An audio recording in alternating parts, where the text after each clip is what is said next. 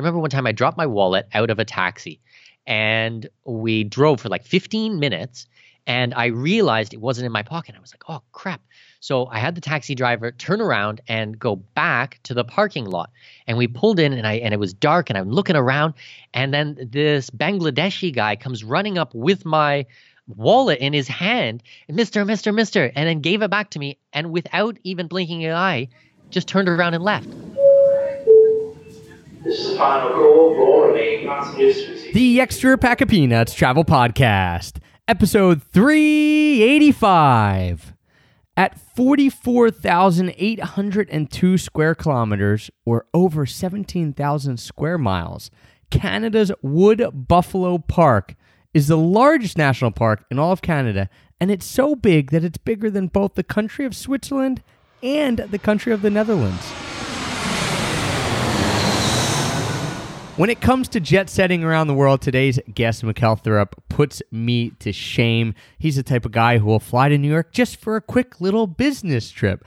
So he understands, as well as anyone, the value of traveling light and quick. And for me, the best way to travel light, the backpack, the luggage that I've been using to travel light around the world for the last 6 years is my Tortuga backpack. So I do not want any type of check bags when I'm traveling. I want to carry on. I want to be able to get on the plane. When the plane lands, I want to be able to get off and get to my destination as quick as possible, not worry about bags that are lost or anything like that. So if you're the same way, if you're someone who says, I don't want to deal with check bags anymore, check out tortugabackpacks.com/EPOP. They are the best travel carry-on size backpacks out there. Remember, to get 10% off anything you order, you have to go to tortugabackpacks.com/EPOP. By going to that address, when you check out, you'll get automatically put in a coupon code there that will get you 10% off anything you order. So check it out, tortugabackpacks.com/EPOP. 1, 2, 3. I'll show you Paris in the morning. I'll show you London afternoon.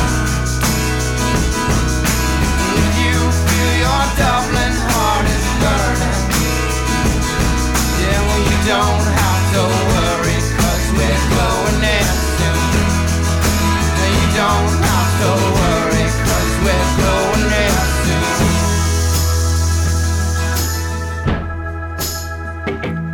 soon. Hello, travel nerds, and welcome to the Extra Pack of Peanuts Travel Podcast, the show that teaches you how to travel more while spending less. I'm your host, Travis Sherry, and joining me today is someone who has lived everywhere from Banff and the Canadian Arctic to Singapore and Dubai, who's traveled to almost 100 countries, and who believes that just because you were born in one country doesn't mean that you have to keep your money and investments there. Mikkel Thorup from the Expat Money Show. Mikkel, thanks for joining me, and a big welcome. My pleasure. It's great to be here, Travis. Thank you very much. And just before we popped on and hit record, I was telling you how excited I was about this because there are a lot of questions and misconceptions that swirl around about money and investments and taxes and all that kind of stuff abroad and the best way to structure stuff, especially for people who make some or all their money online and, you know, live in this location-independent digital nomad sphere. So we're going to dive into all that kind of stuff. I also want to tell you, I'm coming at it from a perspective, and you probably hear this a lot, of like a skeptical but curious perspective. Is that usually how you find people interacting with you in the beginning? I think that's a pretty fair judgment. Yeah, you could say that. I will preface it, the entire conversation, if we're talking about taxes. This is not individual tax advice. I am not a tax lawyer. I am not a tax accountant. I do general, and we can talk about the philosophy of tax and why I think expats don't need to be paying taxes. Yeah, and the reason I bring the skeptical point up, I just did an interview on another show, and they were, you know, my forte, frequent flyer miles. They were saying, yeah, you know, that's kind of the vein that I find myself in. People are like, oh, I'm interested in this, but you're going to talk about credit cards, and I like that. Like, I'd rather someone be skeptical and come with me with a bunch of questions and kind of do their due diligence versus, oh yeah, Trav or Mikkel, whatever you say, like let's just do whatever you say. So I'm interested to chat with you about that because it is a area of like expertise that you have that I've been interested in a long time. But before we get into all that questions and all that kind of stuff, I want to dive into your background a bit because you spent the last 20 years continually traveling. How did that start? Because this is now not just a part of your life, but it is your life. So Depends how far you want to take it back. Like, we can go straight into the first travel, like my first big trip. We can talk what motivated the trips. I don't know, man. It's up to you where you want to start. Let's go all the way back. I love that. What motivated this desire to get out and to start, again, making travel a part of your life? Okay, let's see. So when I was growing up, I was diagnosed with a learning disability, which was very interesting. You know, I want to say I was in grade 3, and they told me, Mikkel, your brain doesn't work the same as everyone else's. Something is wrong with your brain. I'm like, okay, that's interesting. You know, this is the 1980s, you know, so it's not exactly PC, but basically it was a type of dyslexia that I have. And they ended up taking me out of my neighborhood school, and they sent me across town in a little white bus, and I drove there. And it was terrible. I hated school, and I got picked on, and I got bullied, and all I wanted to do was leave. And probably by around 12 years old, I started doing really poorly in school. And I started basically not going anymore. And at 15, that was it. I was out the door. I was done with school. I was done with all of this type of stuff. And if you fast forward a little bit, I went on a trip with my father when I was about 16, 17 years old. And we went to Ireland, England, and Wales. And my dad, my entire life, had told me, you know, traveling was the best thing he had ever done. And I had this background where, you know, I didn't feel like I belonged. I didn't feel like I fit in. And then this opportunity came to me, and I started traveling, and I started seeing the world, and I started meeting people who were not really like the people I had met back home.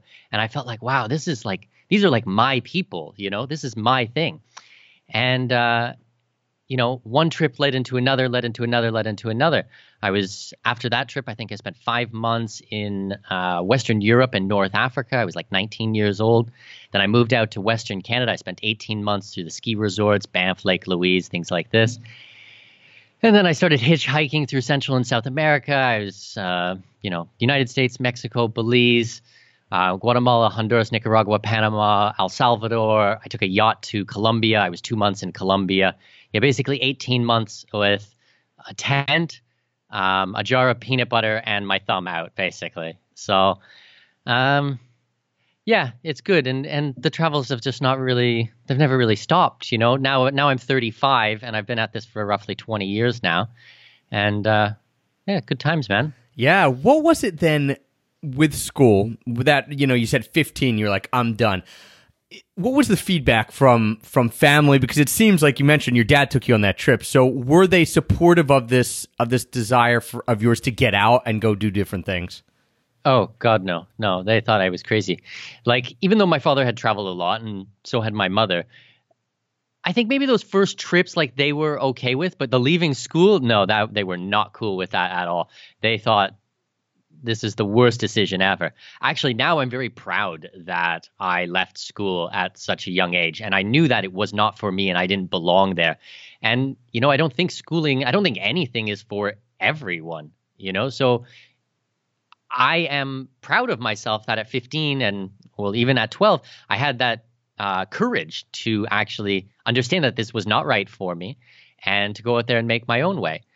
But I'm a complete autodidact. I'm completely self-taught. I read more than 100 books a year. I spend $50,000 a year on coaching and training and masterminds for myself to educate myself. I believe in education and self-learning, but I just find that formalized education is really not for everybody. And I really think that unless you're going to be a doctor, a lawyer, an engineer, or maybe a handful of other professions, that in this day and age, school is really not the best option for many, many people. And it's certainly, if you want to be an entrepreneur, school is not the best place for you. You know, go out there, find a mentor, find someone that is doing what you want to do, and then have them teach you, model them, you know, learn from it, you know, go back in time, just like we had apprentices, and really learn from someone who's doing what you want to do. And that's how I like to learn now. Yeah, and I would echo your sentiments too. Not that I was as on the ball as you were when you were 15, because I went through school and then I went to university and things like that. But I have found that a lot of the people that I interact with now, not all of them didn't finish school or didn't go to college, but a decent amount are in that bucket that you're in.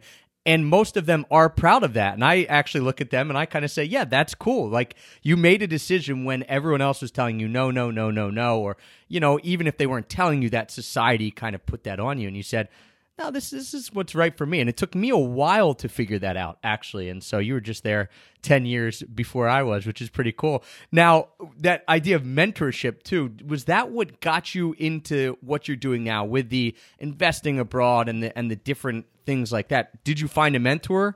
And how did you fall down that rabbit hole? Well, a lot of my mentors are actually more in the marketing space because that's really the field that I have such a strong drive to. I like the psychology of marketing, and I'm certainly not talking about, giant Coca-Cola billboards on the side of the road. I'm talking about direct response marketing and copywriting. And, you mentioned earlier that I work in the expat space or the offshore space, and that's true. But really what I do is I do a lot of the marketing for that, and I understand the psychology behind that, and I do the writing and the content and things like that. So I'm an expert on the content, but the things that drive me are the marketing. This guerrilla direct response, underground, sometimes spammy looking. I love the really spammy looking banner ads and stuff. I think they're so neat, but that's kind of where I come from, especially with my mentors. I have a couple of fantastic, phenomenal mentors who've been very generous with their time and I learned a lot from. So then how did you decide, you say you like the marketing aspect of it. How did you decide that the content that you would be marketing would be this offshore and expat space? What brought you to that? Was it just out of your own desire to basically save money? So I think when you start as an entrepreneur, one of the best things that you can be doing is looking at your history. Look at the things that you normally do in your everyday life that you are already an expert in, and then you figure out how to leverage that. Well, I've been an expat for 20 years. In your intro, you said you've been to almost 100 countries. I've now been to 104 countries. So I've traveled a lot, and I legally do not pay any tax. I am a non-resident of Canada, and I live full-time in the Middle East. And when I say this, I will preface it. We have a 5% VAT here, which came in January of 2018. But for income tax, there is zero income tax here. And I structure all my investments overseas, and I hold LLCs that hold different properties. And for me, this was normal life. This is just stuff that I have done for 10 years.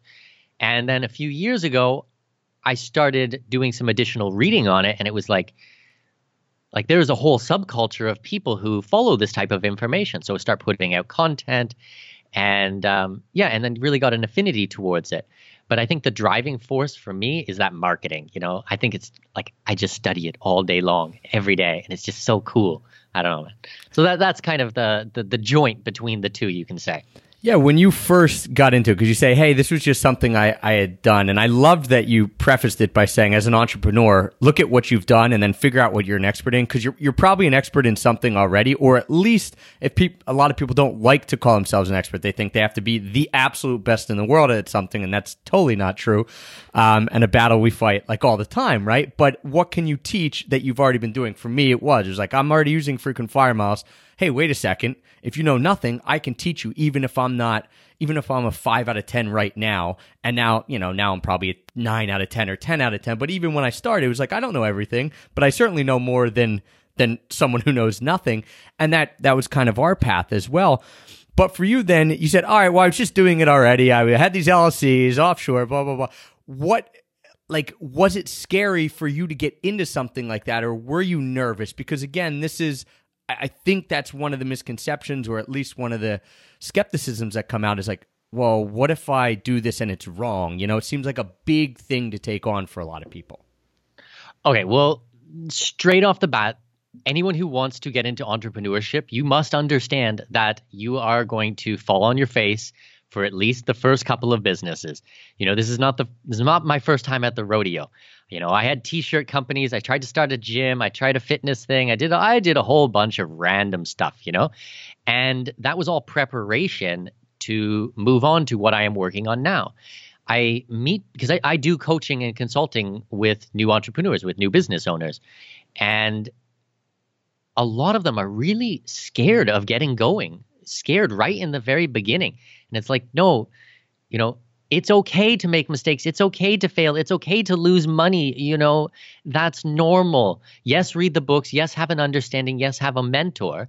But at the same time, you need to get started. If you don't get started, you're not going to do anything. Now, you said you started with frequent flyer miles and you were a 5. When you start teaching for other people, when you start showing people what you know, actually, that's going to help make you better at your own thing. So I looked at my life and I was doing one thing already. I was already investing overseas. I have gold and silver and options and bonds and all this stuff around the world. But, when I needed to explain it to someone else is when it became a lot more crystal in my mind. How do I take these complex subjects? I traded options for 7 years, and it is very intimidating. It is very difficult to start. I lost hundreds of thousands of dollars before I started making hundreds of thousands of dollars. But, I had to go through that to get good at it. And I just think, when I start explaining it to other people and I have to take these complex subjects and I have to make them, into analogies and stories and examples and case studies and understand the way that people learn and the process that people learn in, and then still make it entertaining and don't make it dry. I think you can already tell I'm a pretty upbeat, energetic. I'm very opinionated. I have my own podcast. So I really go on some serious rants there on the Expat Money Show. And, I think all these things help when you're trying to start a business, if that makes sense, Trav. Yeah, it certainly does, because I found the same exact thing. When I had to start teaching someone something, I started learning even more because you had to, in your head, dummy it down, but you basically had to get down to the basics and say, if someone doesn't care about this as much as I do, what can I give them that's going to get them started? And that it cuts away all the extra stuff and really distills something down, which I think is, again, why when you're teaching something, you're learning it probably as much as the person that you're actually teaching. You talked about some of those big mistakes when you started. What were some of those? Whether we're talking, you can dive into the entrepreneurial thing, or when we're talking about investing or offshore stuff that you were like, okay, this was a big mistake. I learned from it. I came out on the other side, but yeah, I messed up here. Ooh, okay. On the entrepreneurial side, let's see. Definitely trying to do everything yourself is, I think, something that so many people fall into. I think it's really important to understand those 1, 2, 3 core competencies that you have, your strengths, and then, outsource the other stuff to everyone else. But I think one step before that is really to have an understanding of the other things so that when you get someone else to do it, you know what it should look like. I understand accounting. I took random accounting programs, free courses online, so I could learn accounting. I don't do my own accounting, but I need to be able to look at the books and read a balance sheet and know, is this right? Is this wrong? Am I being screwed over here? Does this person who is interviewing for the job know what they're talking about? I can do graphic design. I built my website, I built the design, but I often hire someone else. But I already have a visual idea of how it should go. But I think that a lot of entrepreneurs, they try to be masters at everything. Not just a little bit of understanding, but they really think no one's going to be able to do it as well as I can. No one will care as much as I can. You hear all of these types of things, and I just don't think it's true, to be honest. Yeah, I'm with you. And I'm raising my hand because that was me, rewind a couple years ago when you think, well, who's going to come in and do this better than me? Not even that I thought I was good at it, but yeah, who's going to care? And then you outsource, all of a sudden you're like, wow, they're way better, way quicker. I didn't have to do it. It looks, it's just a lot better in general. What about mistakes? If we pivot a little bit to the investing and the expat money and things like that, what are some of the mistakes that you made when you started that other people, either you see other people making or you tell them about right off the bat, like, hey, don't do this thing that I did? Okay, well, I can think of one time in my trading history that a few years ago now, and it's definitely applicable to the expat space, is because I trade options and equities on an international market, I would be doing it in different currencies. And when I was leveraging things, sometimes I'd be leveraging in, USD, but it would be held, I'd have CAD, I'd have Canadian in the account.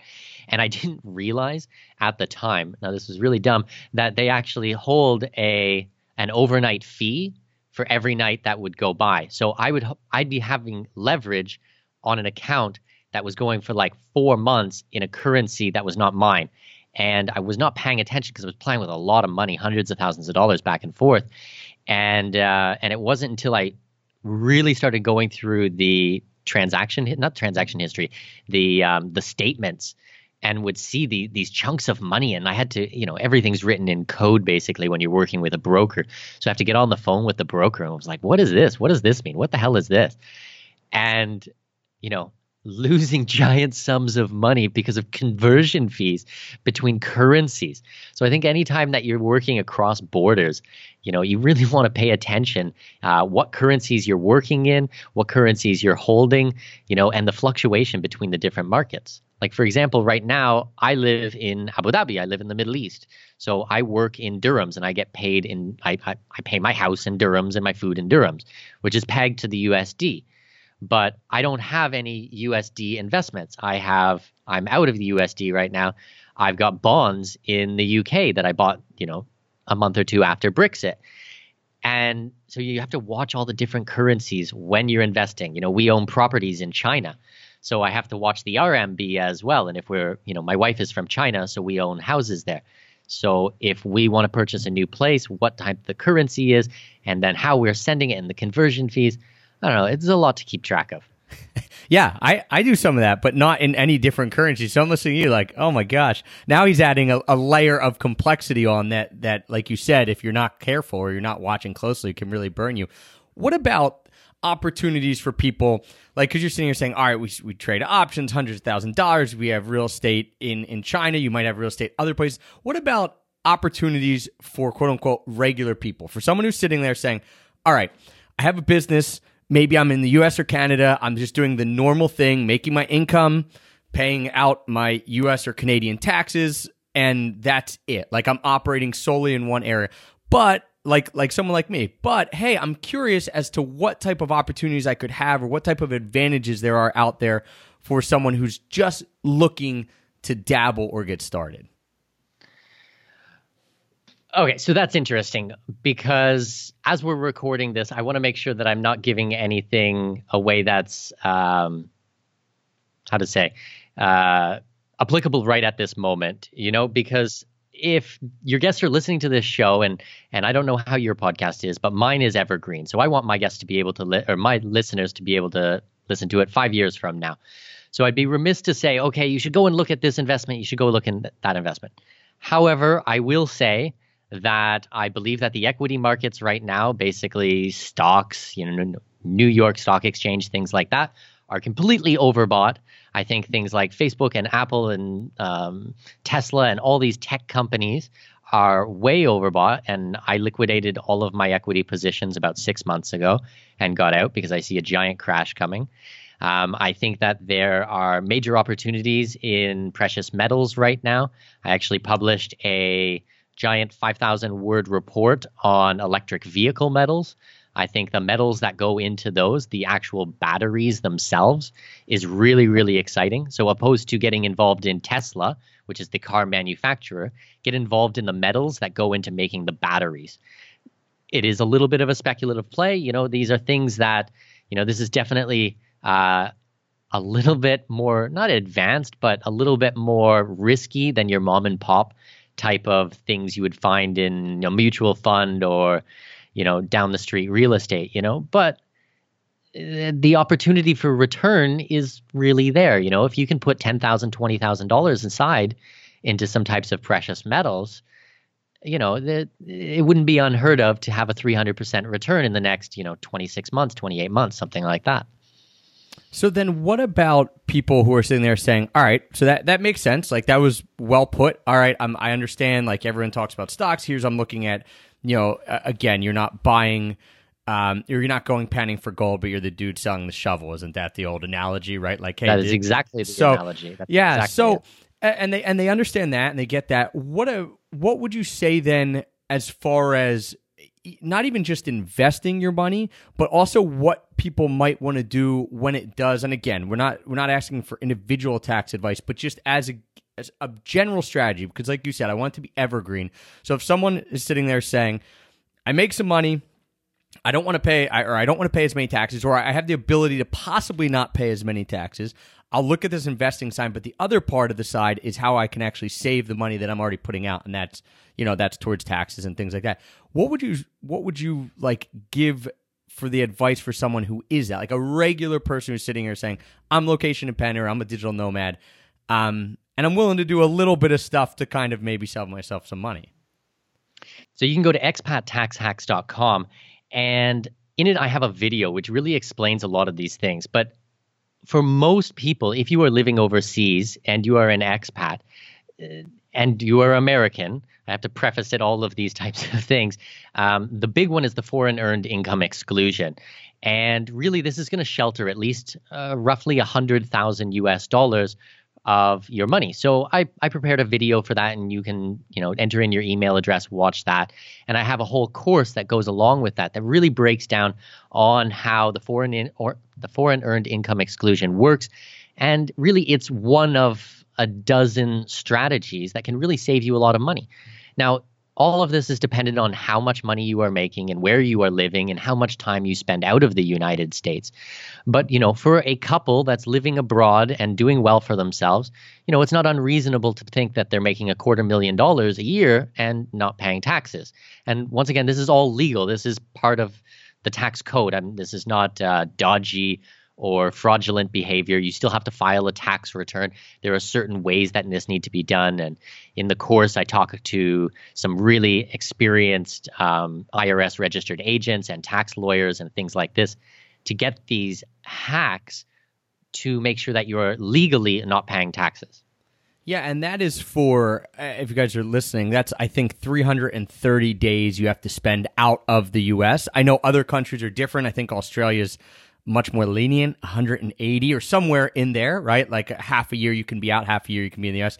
And that is, for some people, like you mentioned, if you're living outside of the country already, this is something you may want to take advantage of. And what I did when I was living in Japan, because I was spending time out of the country. And that was a little different because I was working for a company there. But with Canada then, is that similar? Is that essentially what you're doing in with your stuff with Canada? You're living outside of the country, so you're able to claim whatever that is, the foreign earned income exclusion, or whatever you guys call it there. So it works a little bit differently with Canadians and with pretty much every other country in the world, because the U.S. is the only country that has worldwide taxation. There is Eritrea, but they're known to have, human rights violations by their government.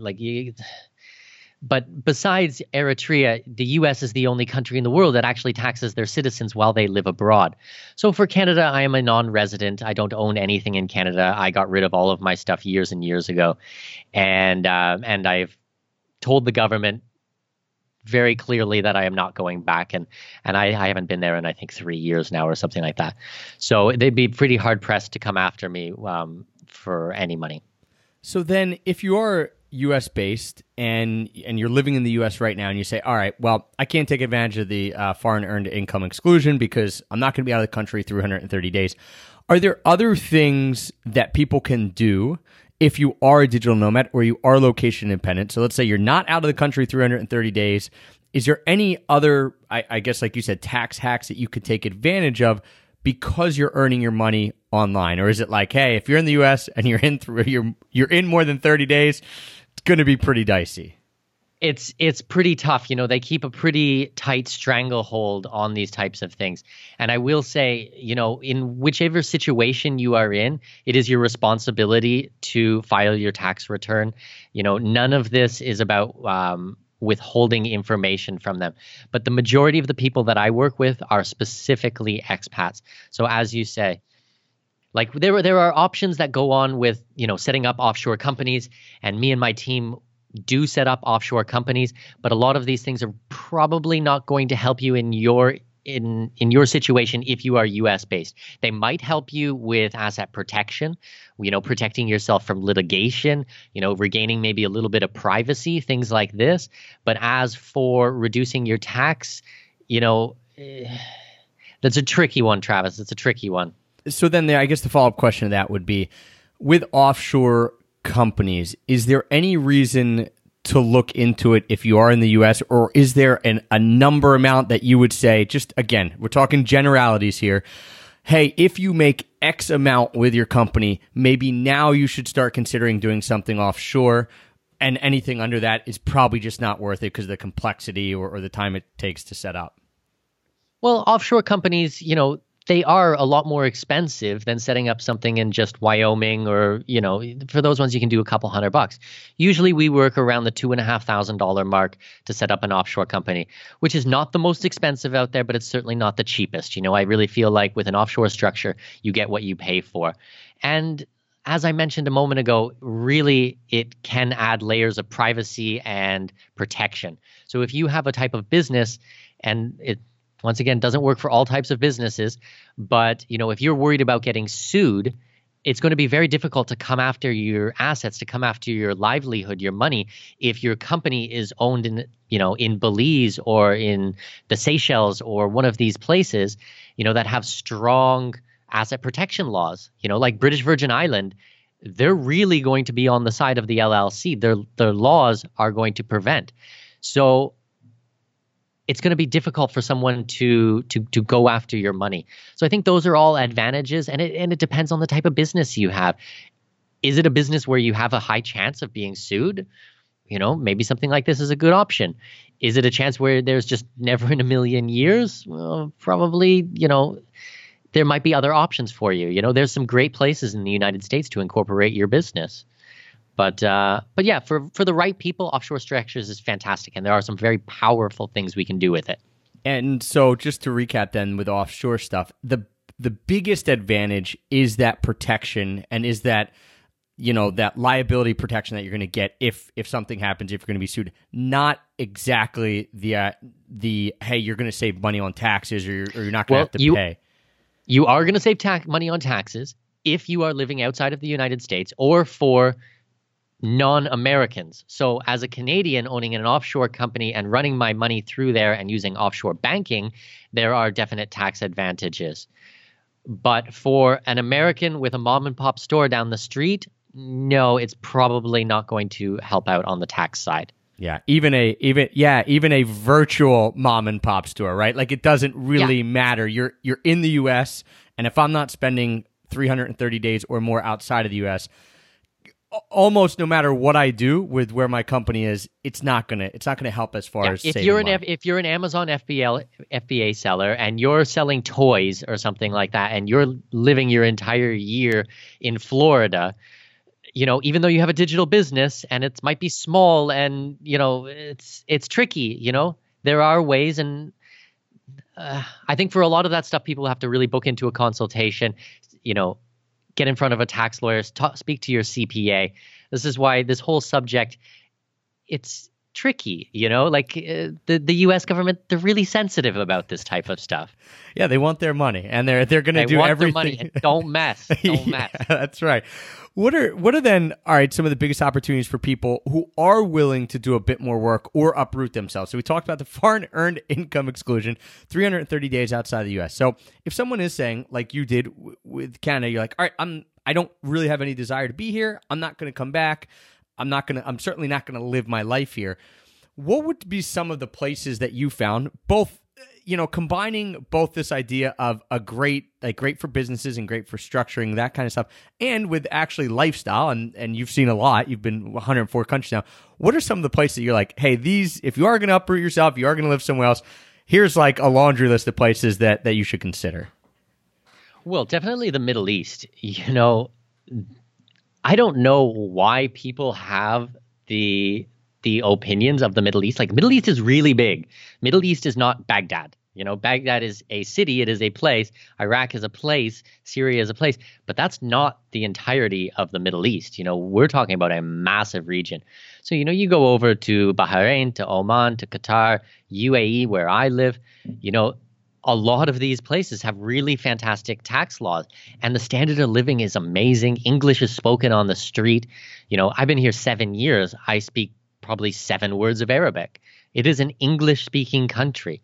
There's 90% of the population are expats. So only 10% of the locals are local people.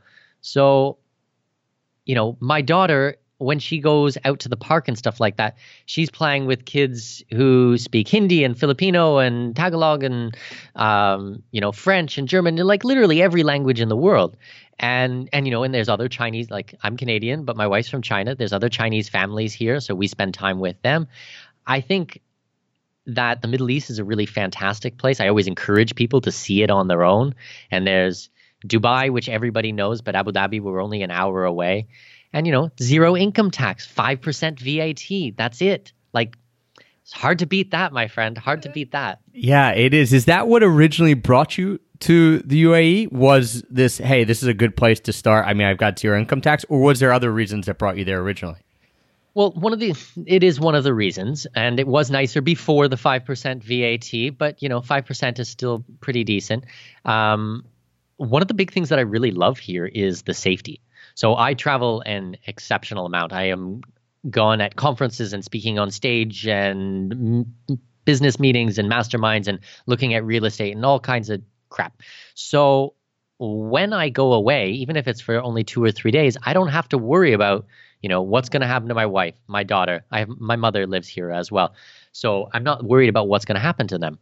If my wife has to walk down the street and it's 2:00 in the morning and she's downtown, I won't even be a little bit concerned. It is so safe here.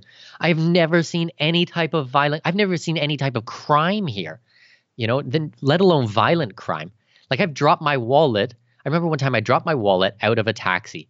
And we drove for like 15 minutes and I realized it wasn't in my pocket. I was like, oh, crap. So I had the taxi driver turn around and go back to the parking lot. And we pulled in and it was dark and I'm looking around.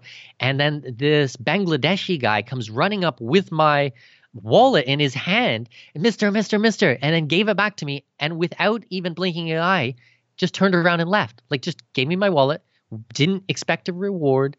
Like, I could barely get a thank you out to him before he was gone, Like it's amazing here. I'm so in love with this country, Travis. I really love the Middle East. I really love the UAE specifically. Yeah, I think that's a great point that you mentioned of people going and seeing it for themselves because I know why people think what they do about the Middle East. So do you, right? It's like, it's because that's what we see on Western news. And of course, there's stuff that happens in certain areas that you don't want to overlook. That being said, you're like, this is a region. This is not like a tiny little place where all the violence is happening. You've got so many fantastic countries. And as you mentioned, like, say you've been there 7 years and just had a fabulous experience. Is there any other place that you could see yourself moving to, or places that you've spent a decent amount of time in, even if you're like, hey, I'm always going to be in the UAE, or I think I'm going to always be in the UAE, but if I had to go somewhere, here's where else I would start looking, or here's where I might settle down? Well, yeah, like I said, we have a home in China, so we spend part of the year there, which is pretty phenomenal. My wife is not from I say not a big city. It's a city of 5 million people, but it's called Goyang, and it's very beautiful. It's very mountainous and green, and it's very clean. There's no pollution, no nothing like this. So I think that's a really beautiful place. We are shopping for a house in Thailand right now. I'm a celiac, so I can't eat wheat or gluten or anything like that. And Thai food, they don't use any wheat. It's amazing. So I can literally go to a restaurant and order anything I want, which is just such a novelty to me. So yeah, we're shopping for a house in Thailand right now, which I think is pretty cool. But yeah, man, I was in New Zealand for a year. I lived in Australia for 3 years. Those were both great experiences. I was in Singapore for a year, all over Canada. I lived in Guatemala for 5 months. Lots of places I would love to go back to. Lots of places. Life is long, There's lots of cool stuff out there. Yeah, you mentioned real estate and getting into that, and I want to touch on that for a bit. First, I guess, start us off with where you have certain real estate holdings and maybe how much you have in those areas, because I'd like to know personally, and then we can get into why you have them in certain areas and then what you might see as like opportunities for other people. Yeah, so I rent an apartment here in the Middle East because I don't believe in buying here. I feel like the government has a little bit too much control, so I don't want that deep of roots. But we got 3 places in China, and I'm currently, if everything goes according to plan, looking at some places in Panama and a couple other places in Central America, in Belize and things like that. So there's some nice programs that are going on, some agricultural land that I'm looking at. I think some stuff in Panama right now is going to be very good, especially with the agriculture and having the Panama Canal and being able to ship the food all over the place. That's pretty neat. I'm looking at some teak plantations for growing hardwoods. So, there's some pretty neat stuff in the go right now. And I talk about all of this stuff on my podcast at the Expat Money Show or on my blog. I've got a daily newsletter, which is like all the behind the scenes stuff of what I'm talking about. So my blog and the podcast is really well polished. It's really world class, just like your podcast. But the EMS Pulse, my newsletter, is, I just landed in Singapore and this is what I'm doing. And today I've got to go, meet the CEO of a gold vault, and I've got a film crew there with me, and we're going to be filming all day. And then 2 days later, I have to go to Washington, and it's that behind the scenes raw. I bang them out in about 45 minutes every day. So, if your listeners are into that kind of stuff, I would definitely recommend it. And then you can kind of see the investments and where I put my own money, which is current today, like right now. And you have to forgive me on a couple of the spelling mistakes, but if you're okay with all that, then I definitely encourage it. Hey, anyone who's doing it daily has my seal of approval there, because that's a lot of work, and also pretty neat, because I love seeing that side of it. Like, hey, here's, like you said, here's the polished side. Here's the stuff I thought about for a long time, wrote this epic blog post, rewrote it, edited it, blah, blah, blah, blah, blah, blah, blah. Went through all these iterations. And then, by the way, here's where you just get to see my day-to-day. It's like a little bit more of a look than, and probably a more realistic look than checking out Instagram and you have one picture and you're like flying into Singapore. Oh, life is great. It's like, by the way, I slept 2 hours last night, Yeah, exactly. And it's, business meetings when you're jet lagged and investments that went bad. And I try to do a little bit of teaching in there, but really the whole thing is a giant case study of building a international business, as an expat. What does this look like? How does this work? What kind of money am I spending? What are the mistakes I'm making? If you can learn from that kind of storytelling, and I think it's very powerful. If you just take it, he didn't put too much information in, and there's, I'm not using bullet points and, okay, first you do this and second you do that. No, this is just my life, I think it's fun. I enjoy writing it. I get a lot of engagement, so I get a lot of emails back and forth. I do promise that I will read every single email that comes in. It might take me a little bit to get back to people, but 100% I read every single message that comes in, and I always reply.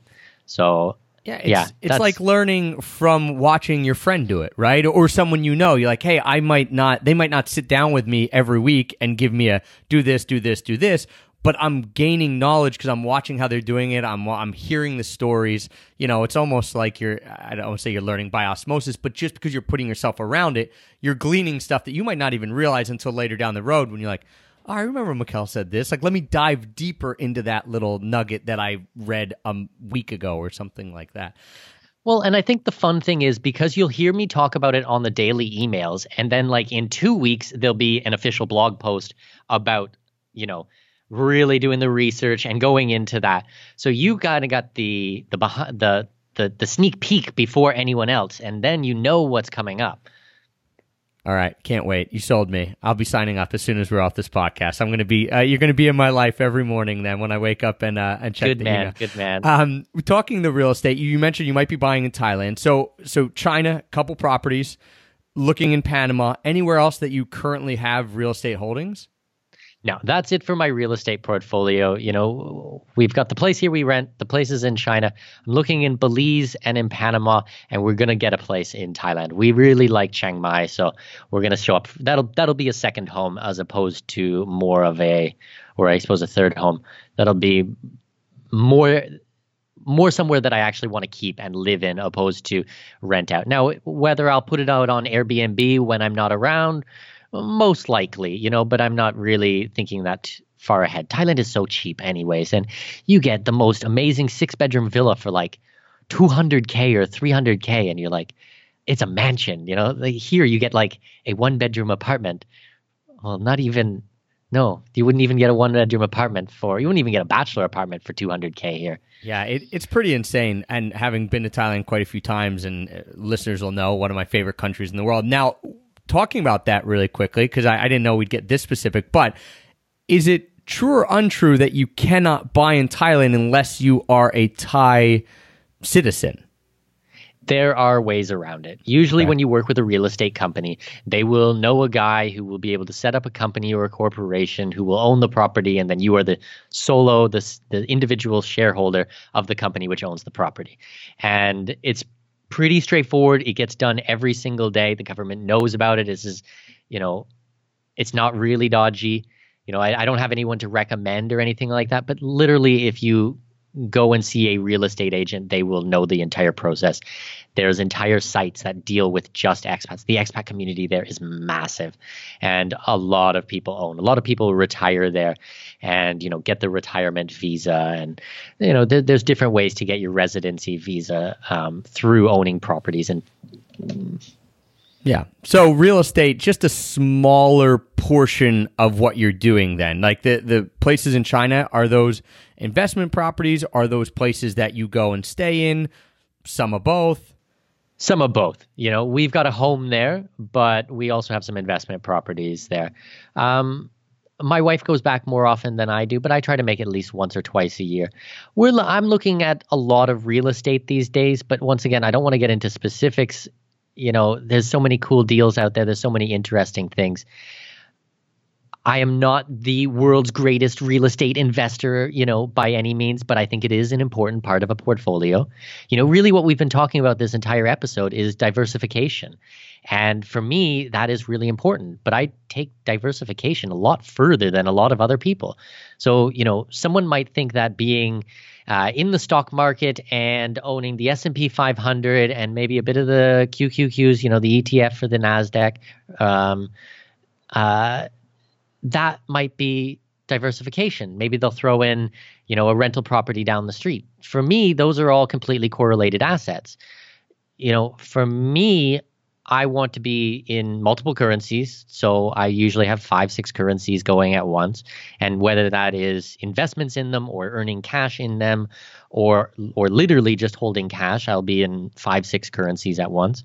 I think precious metals are an important part of your portfolio. I think real estate is an important part. I think that you need to look at time. So I own a lot of bonds, but all my coupons for the bonds are all they're all expiring at certain times, and they're not all at the same time. They're all spread out. When I trade options, I make sure the expiration for the options is all at different time zones. So not, on the 30th of this month, I have, all my options which are going to get exercised on the one day. No, they're going to be 2 weeks or a month apart.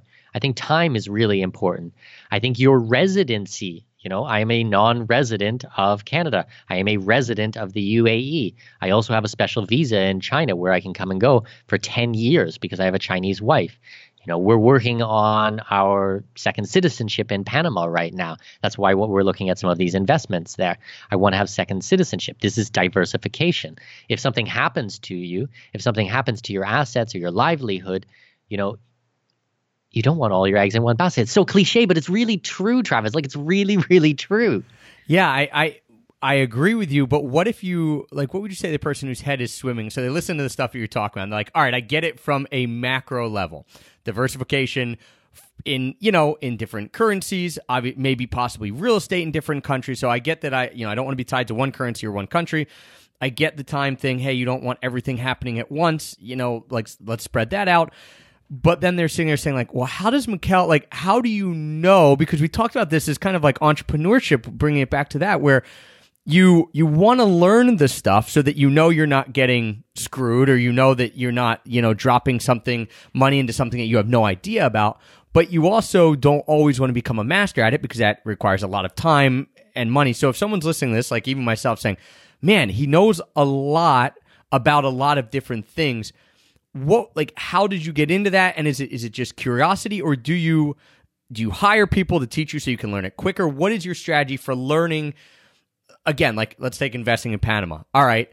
You say, maybe I want to get Panamanian citizenship. Well, where do you go to even begin to start learning about that? Because that could be a deep dive that could take someone years or a year to even figure out what to do.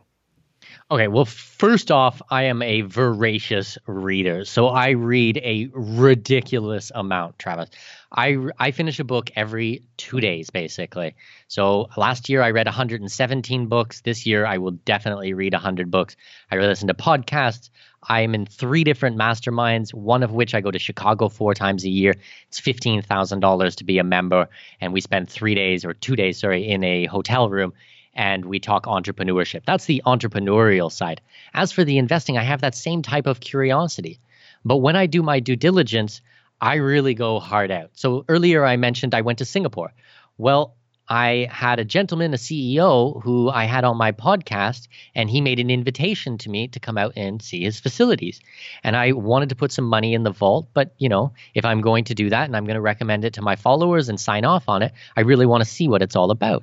So I flew to Singapore for 2 days and spent all day with him and went through everything. And he showed me how the security works.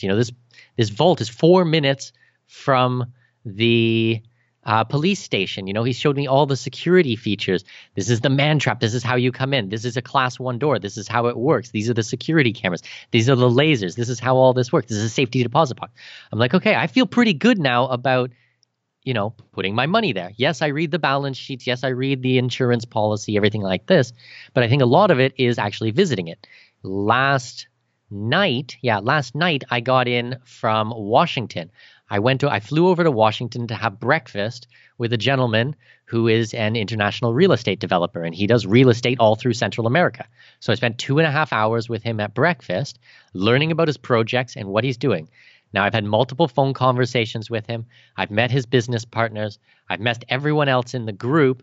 I read the balance sheets. I do all of this type of work beforehand, but still, before I'm even going to put $1 in, I fly out there and see them, especially with these private investments.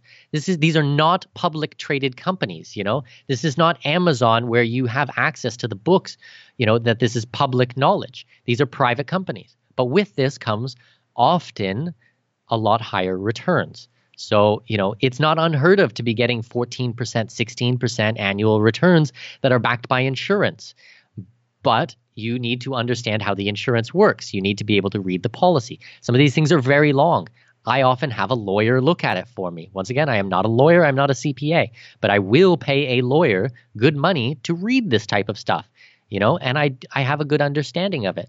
But man, it's these skills that build up over time. This is not like, tomorrow, you're going to be able to do this and it's going to be perfect and you're going to make the greatest decision ever. No, it's skills that you need to build up. So you deep dive then on a subject or on a topic, and you kind of get your hands on whatever books or podcasts or blogs, or you kind of find maybe authorities in that space. Do your own due diligence. Say, all right, I'm going to try to learn as much as I can in a fairly quick time period, so that I have an understanding, and then say, but I'm also then going to try to either meet someone in person or at least get them on the phone or what have you, and then, it's again cliche, but then you decide to go with your gut. So it's like, hey, let me do the research, and then let me put that second element on top. Absolutely. I think that there is a lot to be said for shaking someone's hand and looking them in the eye. And I don't care I do care about everything else, but really, if I have a bad feeling about it or something in my gut, that type of intuition, if it's not there, I'm not going to put my money with you. And you can't do that over the internet. It doesn't come through on email or even on telephone. I'm a very intuitive person. And I know this maybe just sounds like mumbo jumbo or something like that, but I really feel like you need to meet someone. And for all of my big investments over the last few years, I have always met the person. And now that I run a podcast and a newsletter and a blog, I feel an even heavier responsibility to my followers to make sure that I take this stuff seriously. So that if I'm on there and I say, listen, you need to, take a look at this. Like I always encourage people, have your own lawyer at it, but please, just take a look at it. See what is going on here. If I say that to you, you already know that there's something there. I don't throw my name around for nothing. That's why I've been very cautious on our interview today, because I don't want to give out specific information because I don't know what is going to change in the future. That's why I do daily. I give alerts. And if something happens, or, I've been into cryptocurrency for the last couple of years. I don't want to make speculations about cryptocurrency on a podcast that someone's going to listen to in 5 years, because I don't want to be responsible for any types of money that people put into this stuff. Yeah. Do you ever get burnt out on either A, the travel, or B, the, having so many different things going at once and trying to juggle them, trying to balance them, while also then being curious about new things and saying, I'm going to add something else to my plate? Do you almost take something off if you're going to add something on, or you just say, I'm just going to keep piling on and I'll figure it out? No, I'm good. I love travel. Man, I've been traveling. Travel is my entire life. Like I said, I've been doing this for 20 years. For the investment side, I just look for opportunities. Like, maybe it sounds like I'm all over the place or I'm scattered, but really I'm not. I'm actually, we talked about those one, two, or three main things that you do, and those are your core competencies. It's important to have other skills, but my core competencies is communication. I like to talk. Surprise, surprise. I don't know if you realized on this interview, I like to talk. I like to write. I like any form of conversation, any type of communication. I like the marketing strategy, and my specific niche is overseas investments. It's the offshore markets, how to protect your money. Really, I see this trifecta is really close, actually. Like, for me, it's not all over the place at all. I look for opportunities. If the opportunity is in potash for fertilizer and nitrogen, well, that's where I'm going to go. If the investment, like right now, is in electric vehicle metals, then yeah, I'm going to start piling cash into that. In a year from now, is that going to be the case? I can't say. Maybe that investment opportunity is gone. Doesn't mean that I'm going to stop searching for opportunity, though.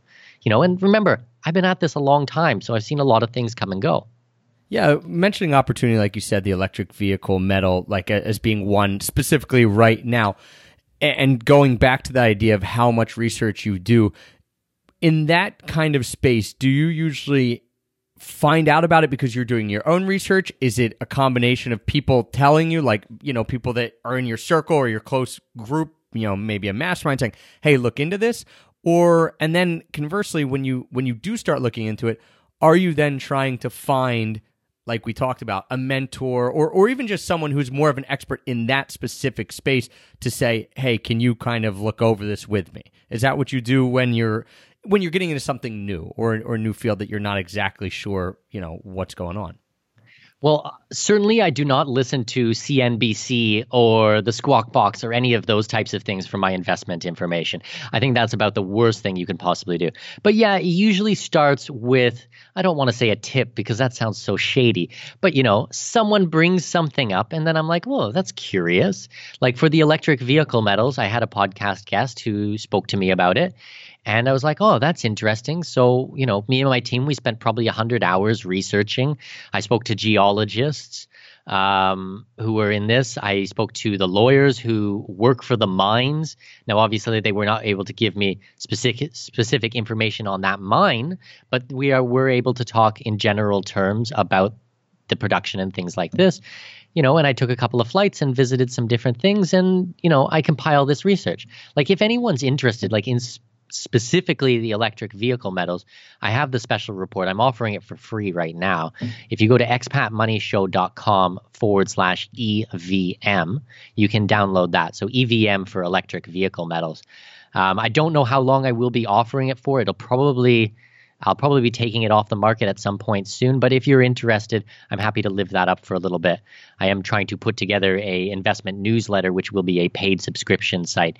And the electric vehicle metals is kind of test how my followers like this type of information. If this is the stuff that they want to hear from me about, then I'll continue to publish it. If not, no problem. I'll keep it for myself. I'll keep it for my close friends, and I'll make the investments myself.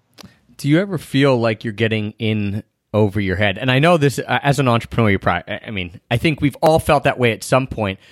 and you have to live with that uncomfortableness or pushing your boundaries a little bit. But do you ever feel like you're getting in a situation where you're like, oh man, whether it be financially, like, oh, you're dealing with people who blow you away financially, and you're just like, maybe not even in awe, that's not the right word, but just like, whoa, okay, this is some higher level stuff, or whether it be just something that you're talking about that you're like, I have no background in this at all. Let me go and do some research. Like, do you ever feel that, or are you kind of?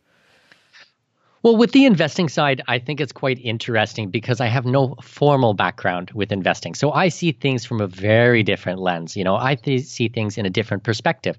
I don't have my MBA. I'm not even a high school graduate or a college graduate. So when I talk to some people and they're using certain phrases and, I look at things in a different way because I interpret it in my own way.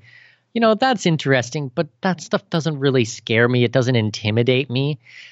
There's a million things that I know nothing about. Like if you had me on the podcast and you wanted to talk to me about sports, Travis, I'd be like, I wouldn't have one comment, one thing to say, I have no opinion about a lot of stuff, but in certain aspects, yeah, I'm quite opinionated and I will talk all day about this stuff if you want to.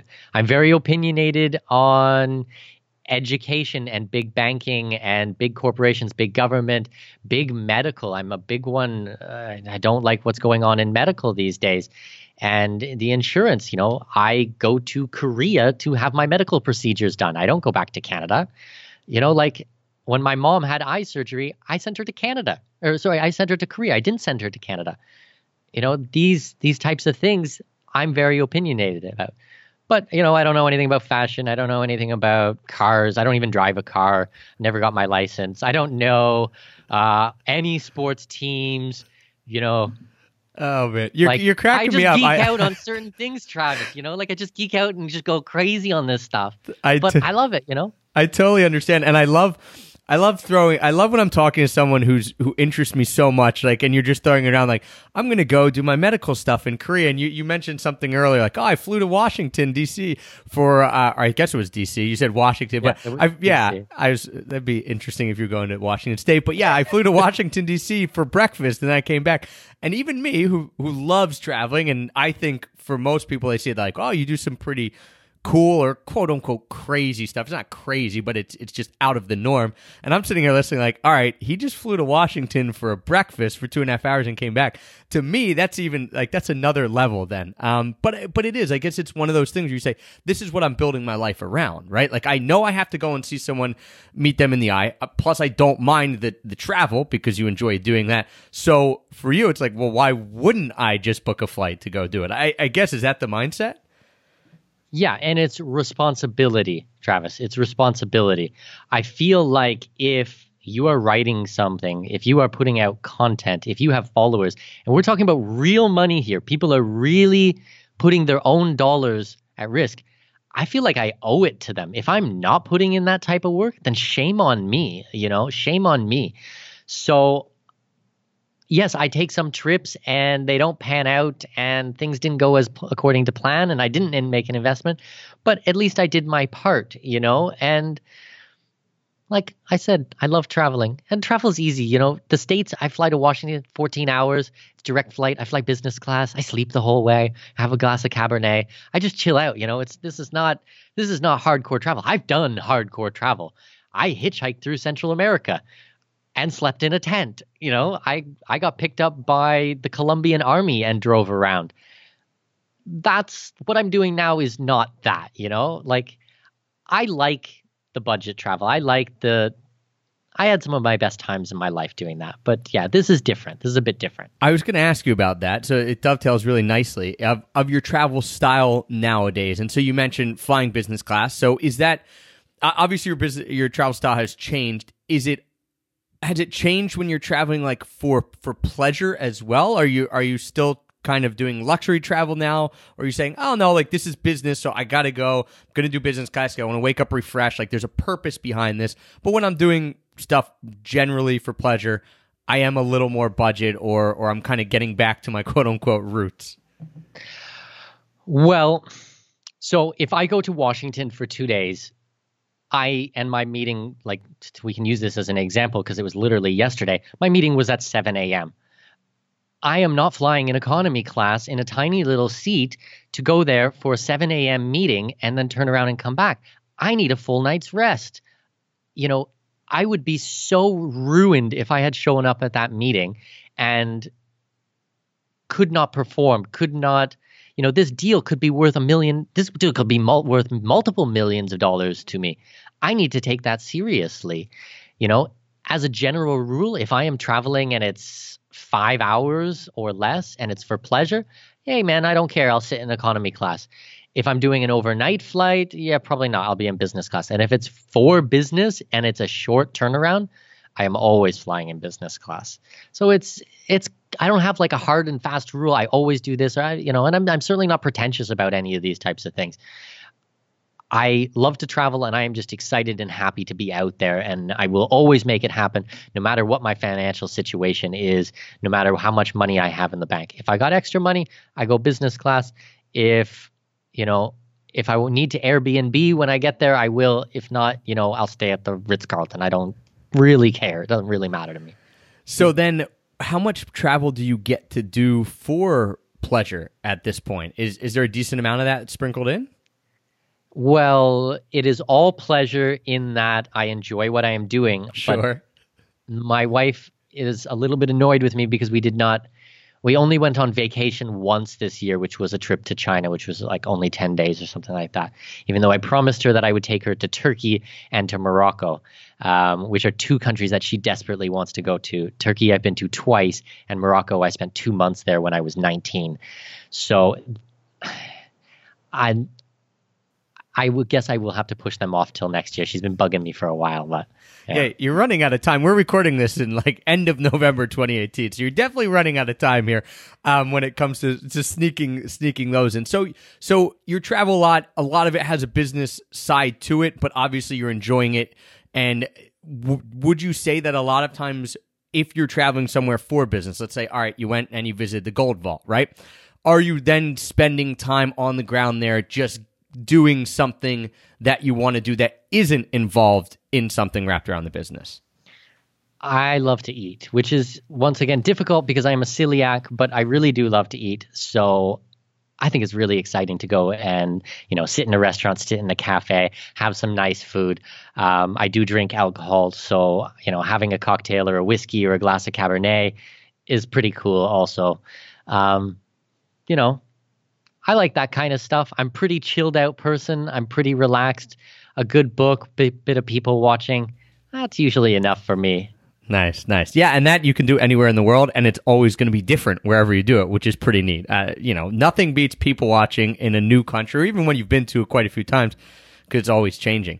All right, before I let you get out of here, biggest travel mishap that you've ever had?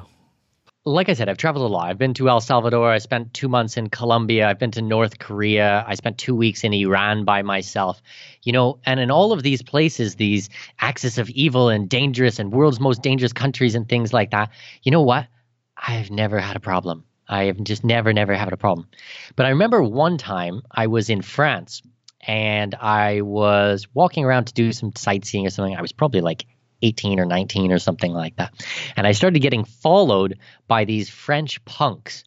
And, this is, 15, 20 years ago, but I started getting followed by these French punks and they had their dogs. And I had to run inside to a McDonald's and hide in there for like 2 hours until they finally left. And I'm like, how do I travel to all of these crazy places? And I've never had a problem. Iran's supposed to be this terrible, horrible place. It is actually probably arguably one of the most beautiful countries on planet Earth with the most generous and gentle and kind individuals, amazing food and incredible history that exists there. And then Paris or France is supposed to be, the most visited country in the world and all this amazing stuff. And it is, but that's where people end up having problems. That's where the touts are. That's where the robbery and the pickpocketing and the violent crime and stuff happens. So I don't know. Like I think that's illustrative of what actually happens in the world. A lot of people, a lot of places are misrepresented. Colombia, totally misrepresented. I spent 2 months there. One of the best experiences of my life. never had a problem.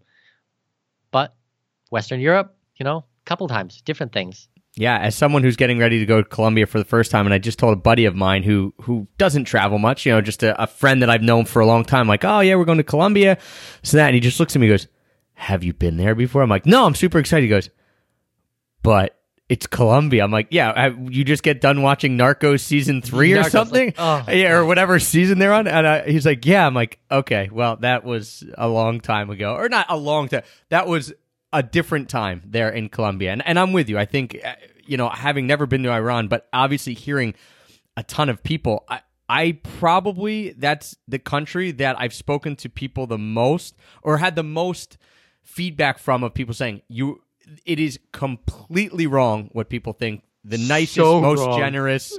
Yeah, so I'm with you. So I'll have to get there at some point. So wrong, Travis. You got to check it out. I would put that at number 1, like, most interesting country on the planet. Like, right. At least, in my experience. That's fine. You've been to 104, so you've got a little bit of clout, man. So I'll that's moving up my list then. What do you have coming up in the pipeline? We talked a little bit about, or we talked a lot about what some of the things you're looking at. But what do you have coming up in the pipeline, either personally and stuff you're excited to do, or places you're excited to travel, or then with the blog and with the podcast? Anything on the horizon that you're thinking, hey, this is interesting. This is, people are going to like this. Yeah, so I've got a new book that by the time we air this will have been published, and it's called Expat Secrets, and it's going to be really cool. And the subtitle is kind of a work in progress. So the subtitle will be somewhere around of your lifestyle guide to making giant piles of money and legally paying 0 taxes by living overseas. So I think that's going to be pretty cool. I'm really excited about it. I've been working on it for 7 months now. I'm on the 7th iteration of the book. And if anyone has ever wrote a book before, you will understand when I say it is a lot of work. It's really challenging. But I'm stoked. I've had a lot of good feedback from my proofreaders. I've had some absolutely famous, incredible human beings, best-selling authors peruse the book and leave very nice reviews on it. If that tagline doesn't hook you, I don't know what does, right? I mean, you say it's a work in progress. That sounds pretty good to me. We will link all that up in the show notes, guys. Mikhail, I just want to say thank you so much for joining me today, allowing me to pick your brain on, I would say, one fascinating subject, but we hit a bunch, right? I mean, all wrapped around this expat idea and how to save money and finances and all that. But we talked a bit about a lot of stuff. So thanks for shedding light on all that stuff that I think can be super confusing, super overwhelming. And like I kind of mentioned at the top of the show, it seems a little bit shisty, right? You go down that rabbit hole of the internet and you start finding websites like, I don't know if this jives with me, but after talking to you, I feel like, hey, this is a guy who's doing something to help other people out, who's actually putting his money where his mouth is, who's going and doing things to be on the ground, to make sure it's okay, and then saying, even still with the caveats of, like, do your own research. I'm not going to sell you snake oil. Like, this is, I'm going to show you what I'm doing, and hopefully you can glean some information from that. So thank you, man, for all the advice, and also for coming at it from a perspective that I think maybe a lot of people in similar fields might not come at it from. So thank you for that. And remind people one more time, how can they get a hold of you? How can they find your show? How can they get on the daily newsletter that I'm going to hop on in just a second? So if you go to expatmoneyshow.com, that's where you're going to find all my writing. That's where you're going to find the podcast. That's where you're going to find a lot of the current opportunities and investments and things like that. That is also where you are able to sign up for the newsletter, which I highly encourage people to do. It's called EMS Pulse. It is a daily correspondence. So if you're not looking to hear from me daily, maybe it's not for you. But I promise it is very entertaining, a lot of fun. But yeah, you can listen to the podcast on iTunes, Stitcher Radio, Google Podcasts, basically anywhere that popular podcasts are found. And as for the book, go to Amazon, Expat Secrets, Amazon, easy peasy. Awesome. Thank you, Mikhail. Guys, we will link everything up in the show notes, so you can get that extrapackofpeanuts.com/shows. You can find the show notes for this show and all 300 and however many plus that we're at this point. Thanks again, Mikhail. Really appreciate it. My pleasure. Thanks for having me, Travis. Thank you, everyone, for tuning in today, for your continued support that makes us the #1 rated travel podcast on Apple Podcasts. And until next time, happy free travels. I'll show you Paris